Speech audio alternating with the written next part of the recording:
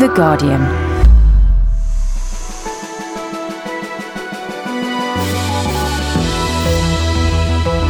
Hello, I'm Jon Dennis. In today's podcast, we're looking at Afghanistan. David Cameron has made his first visit there as Prime Minister. What difference will the new government in Britain make to the UK's military strategy? The last government was accused of failing to equip the armed services for the job in Afghanistan. Will the new government do any better? I'm joined in the studio by The Guardian's security editor, Richard Norton-Taylor, and in Kabul, The Guardian's Afghanistan correspondent, John Boone. We're also going to hear in a moment from our chief political correspondent, Nicholas Watt. But first, let's hear David Cameron addressing the troops in Helmand last week during his first trip to Afghanistan as Prime Minister. My biggest duty as Prime Minister of the United Kingdom is to our armed forces and to make sure they have all of the equipment and all of the protection that they need to do the absolutely vital job that they're doing here in Afghanistan. And I'm pleased to announce today that we will be spending an extra £67 million on countering the IED threat and actually doubling the number of British teams that are there to counter the threat from those explosive devices. This is the year when we have to make progress for the sake of the Afghan people, but progress also on behalf of people back at home who want this to work and want to see real progress this year. Because obviously, no one wants British troops to stay in Afghanistan for a day longer than is necessary. The President doesn't, the Afghan people don't, the British people don't. But what we want, and in our national security interest, is to hand power over to an Afghanistan that is able to take control of its own security. The Guardian's chief political correspondent, Nicholas Watt, went with David Cameron to Afghanistan last week. I asked him how this prime ministerial visit compared with previous trips Nick had been on. Well, it's interesting because it's not that long ago that Gordon Brown went to Afghanistan and he's working, David Cameron, under the same strategy that Gordon Brown was working. And the reason why they're working under the same strategy is that strategy is not decided in London. It's decided in Washington by Barack Obama and by General Stanley McChrystal. So in a sense, not much had changed, but in many ways, a great deal had changed. And I think the reason why a great deal had changed is that David Cameron was able to articulate in very clear terms what Gordon Brown had tried but had struggled to articulate, which is why are we there? And David Cameron, who does have a fluency and who does have an ease with the English language, said we're there for two reasons. It's national security. And he put it very simply and very clearly and said Afghanistan hosted training camps that were used by Al-Qaeda to launch the 9/11 attacks. They're not in Afghanistan anymore and they mustn't return. And they will return if we don't sort out this NATO operation. So pretty clear, pretty simple, but the strategy in a sense is not that much different. Are members of the Conservative Liberal Democrat coalition all singing from the same hymn book on Afghanistan?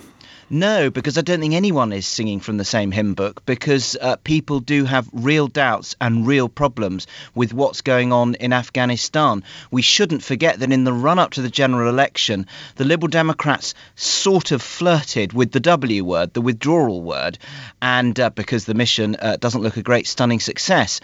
And I think that Paddy Ashdown, the former leader of the Liberal Democrats, who was at one point seen as a possible international representative in Afghanistan, he pulled Nick Clegg away from that position, although Paddy Ashdown said we really, really do have to sort out the strategy. That was obviously before the Obama-McChrystal surge was announced in December last year. So yes, the Liberal Democrats sort of vaguely flirted with the W word. The Conservatives entirely support the military mission, but they do have criticisms. They have criticisms that not enough British troops were sent into Helmand province. It was about 3,000. It's now pushing on for 10,000. They weren't equipped properly, and the whole mission has looked like it's sort of lacking a sense of direction. But since the Obama surge was announced by the president back in December, the Conservatives, along with most of the other parties, have felt that there's a much clearer sense of mission, and they are being more supportive. And what about the government's plans to cut public spending? How will that affect the troops in Afghanistan? Well, for the moment, the Ministry of Defence budget is protected. There are three budgets that are protected for this year. It's the NHS, it's overseas aid, and it's the Ministry Ministry of Defence. But the Conservatives are saying that from next year, only the NHS and overseas aid will be protected, and that the MOD, they'll be looking for cuts there. That will be after the Strategic Defence Review takes place, and that will finish in the autumn, in time for the autumn spending review by George Osborne. So absolutely, Liam Fox, the Defence Secretary, has said that yes, we may be looking at a cut in the number of troops, but that will be a cut in the overall number of British troops. It won't initially, for the moment, be a cut in the number of troops in Afghanistan. But essentially what Liam Fox is saying is that the last time we had a Strategic Defence Review was way back in 1998. Since then, we've had Kosovo, we've had Sierra Leone, we've had Iraq, and now we've got Afghanistan. It's about time we started doing a root and branch review, asking deep, penetrating questions about what we can do and what we can't do. Nicholas Watt, who I spoke to from Brussels earlier. The Guardian's security editor, Richard Norton-Taylor, is with me. Richard, is the NATO offensive working? No, I mean, it depends what you mean by offensive, really, but I think NATO commanders know, and John will know this too, of course, that they tried to... Operation Mosharak, which is meant to be billed as the biggest operation against Taliban forces, really, and try and secure that area in central Helmand around Marja. That was started, that big operation, early this year. Now, they were quite optimistic at the beginning, the NATO commanders and British commanders in central Helmand there, that they would take over this large area, highly populated area, and that the and to provide security for local Afghans, and the sort of Taliban would move away, maybe go somewhere else, but move away from this key area. But of course, they haven't. And General Stanley McChrystal said the other day that as he was talking to his troops, there was a perception that Marja, where the centre of this big operation earlier this year, was a bleeding ulcer, he calls it. Now everyone is talking about Kandahar, the neighbouring Kandahar province. What do we do there? What kind of operation? It was going to be military at all. And so the NATO strategy is really at sixes and sevens. John Boone in Kabul, is that your assessment of the UK troops' position? Well, I mean, obviously the UK is a sort of subsidiary part of this overall strategy, which is, of course, being led by the Americans. And, of course, there's been a huge influx of American troops into Helmand to bolster the British position, which had really been one of too few resources spread too thinly across the province. But as was just said, this whole strategy really relies on American military might. And whether or not counterinsurgency strategy in the environment that we're talking about in Helmand and Kandahar and in eastern Afghanistan, whether or not that can ever really work, there's this secondary problem of the whole timetable being accelerated and real results needing to be shown really according to the Washington political clock by the end of the year, when Stanley McChrystal will have to go to Congress and show that and show that he is delivering. And there's, I think, a real question that he will be able to show or produce the metrics which really prove there has been a real sea change in the situation on the ground in places like Kandahar and Helmand. Almost 300 British troops have now died in Afghanistan. 298 is the current figure. One of them was Matthew Telford, a Grenadier Guard who was killed in November last year, shortly after being promoted to acting sergeant. He leaves a wife, Kerry, and 2 children, Harry, who's 4, and 10-year-old Callum. But because he hadn't been in the post for a year, the Ministry of Defence is refusing to pay his family a full sergeant's pension. His mother, Cheryl, is campaigning against what she sees as an injustice. Because Matthew had been in post only a few months before he was shipped to Afghanistan and was killed before he'd complied with the rule which said he had to be in the role for a year, the widow's pension is paid at his previous rank. We feel that had he not been murdered, he would have been able to comply with the rule, and we went to see our MP to ask whether we could do anything about it, what should be the course of action, and he recommended that an early day motion was put into the House to ask if they could change the rule so that service personnel killed whilst on operational tour, that then the 12 months rule would not apply That was Austin Mitchell. Presumably the position that Matthew's family and yourself you found yourselves in applies to many other families as well. We have asked, I believe Austin has asked the MOD for figures of how many people that would apply to, because it would have applied in previously, obviously. But the MOD are not in a position to give that information because obviously it would be, I presume, quite time-consuming, and they have a limit on, the spend on when they're looking at information and whatnot. But obviously, if the rule was changed, then that would have to be done to look back to see who else was in that same position. Cheryl Telford. Richard Norton-Taylor, has the morale of British troops improved with the change of government in the UK?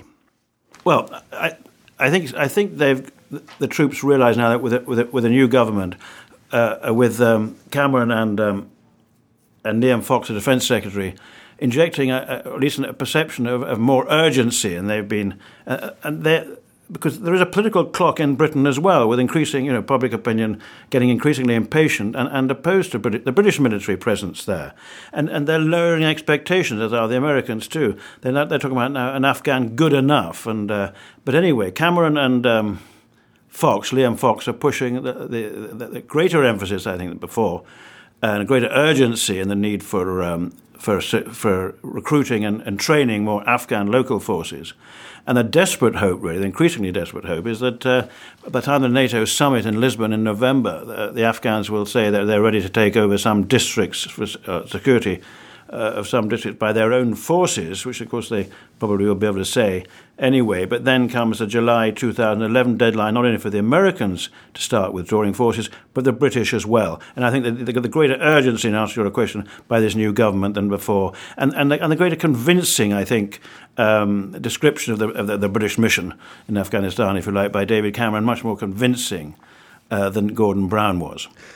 At Prime Minister's Questions this week, David Cameron rejected calls to withdraw from Afghanistan. Elfin Clwyd. Thank you, Mr. Speaker. Even as we speak, I'm sure that the Prime Minister and his team will be looking to make savings and cuts, possibly, hopefully, without affecting frontline services. May I commend to him one way of saving £7.2 million a day, bring the troops home from Afghanistan.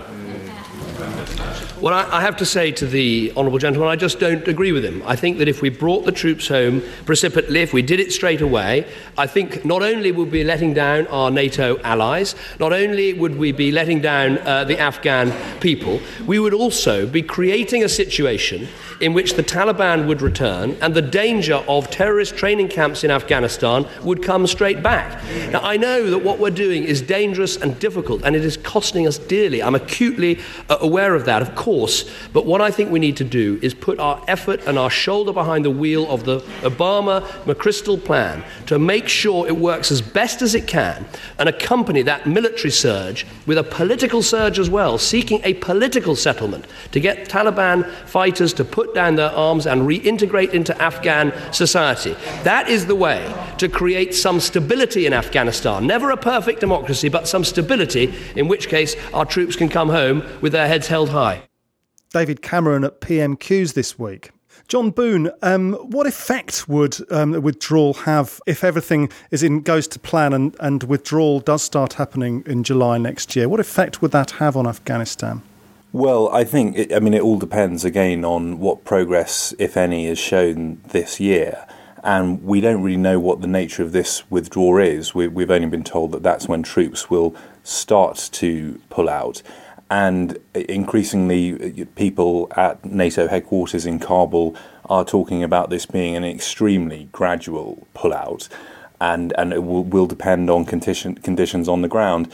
And then there are some other major initiatives which don't get talked about much, but particularly the training mission for the Afghan army and the Afghan police, which is an extraordinary business where very late into the game, the Americans and NATO more generally have realised the sort of terrible wasted years and mistakes in trying to build up a professional, capable Afghan army and police force of sufficient size. And they're finally doing lots of extraordinary things to basically create from scratch an effective Afghan army. And that's not going to change after July 2011. I mean, that will go on for years. So it will be a very mixed picture in terms of what July 2011 means. I suspect it will be a token transition, or rather a real transition in those areas of the country where the security conditions are reasonably good and you can hand over to Afghan forces, but that the bulk of the US mission will remain in place, and then critical things like the army and police training will go on for many years. John, one other quite unexpected factor in this is that the US Geological Survey has reported that there's nearly $1 trillion worth of untapped mineral deposits in Afghanistan. How might that discovery change things? Well, I mean, it's important to remember this is not a new discovery. That the geologists have known there's been huge untapped reserves of various different types of minerals since the 80s, and even before that, when Russian geologists were working in Afghanistan. However, it's been rather seized upon by the US military, who have been tasked with trying to create a sustainable Afghan economy, because at the moment the whole place is kept afloat by opium money and also by the international presence itself, pumping in huge amounts of money, both in development aid, but also in buying goods and services from Afghan companies to do things such as securing bases and delivering fuel, gravel and food to the massive international presence here. So they're acutely aware that there is not a sustainable economy that could ever begin to pay for the ongoing costs of the Afghan state, particularly the costs of the security forces, the army and the police, which, as I was saying earlier, is in the process of being massively enlarged. The cost for that each year in, let's say, a few years' time will be about $6 billion a year. And considering the entire, GDP for this country is vastly less than that, the Afghan economy needs some real big ticket revenue earners. One of which could be these minerals. There's a copper mine that's already in the process, the very early stages of being exploited by a Chinese state-run company. This next week in London, there's going to be an investors' conference to talk about the potential for mineral mining, in particular a major iron ore deposit in central Afghanistan. So it's an important part of the long-term process of how Afghanistan can ever pay for this enormous security force that it's going to be given by the West. But it's not a short-term thing at all. In the short term, the $1 trillion find, so-called, by the US Army is really just a good news story. This is something for the mid and long term.